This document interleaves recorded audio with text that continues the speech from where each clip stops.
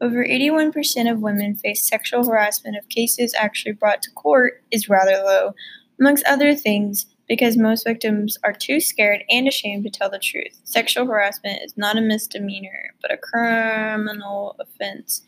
It should be treated as such. The fact is a disgrace. Some say the Me Too movement represents a voice for helpless victims of rape, and that is shown as valid due the scandal events that were brought to daylight ever since Harvey Weinstein was first publicly accused of sexual harassment. But I say it has become a total mob, and it politically exploded. Without a doubt, the number of women being sexually harassed is a lot higher than one would probably expect, and that is a shame. As I mentioned earlier, 81% of women in the US face sexual harassment of some kind in their life. But as a matter of fact, we do not know for sure what actually happened between the persons accused within the Me Too movement and accusing them. The whole supply of information gathered from Western mass media, which has really one-sided view of topic, despite the actual relevance of the debate and constant risk of abuse.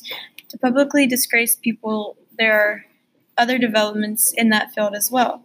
Even though the Me Too movement has started a huge debate about gender equality and definitely not to be used to discredit men in general, the fact that most offenders were powerful and famous individuals basically separates the Me Too movement from a debate, which is exclusively of sexual abuse. That differentiates is crucial because it moves the entire topic of sexism a lot closer to our lives. And some of our idols, favorite actors, or musicians might be accused as well. But sadly, the whole discussion focused on showing empathy towards the victims and disgracing against the offenders, rather than observing the cases with objectively, or at least this is the way it is being portrayed by corporate media. As a picture is drawn of some rather bad individuals who seem to be an exception to the rule, this not only diminishes the bigger picture of sexual harassment as a common thing to happen within society, but it also does not represent the huge number of women who actually are being raped and whose voices are not being heard.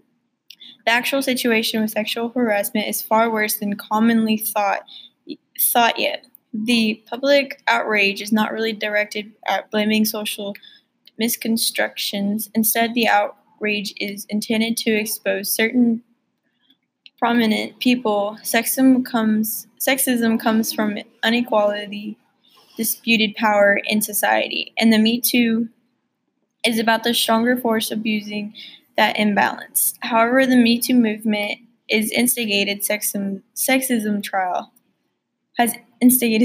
trial.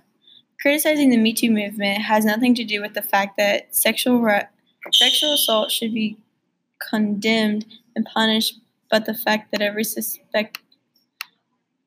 suspected actor are cut out of movies.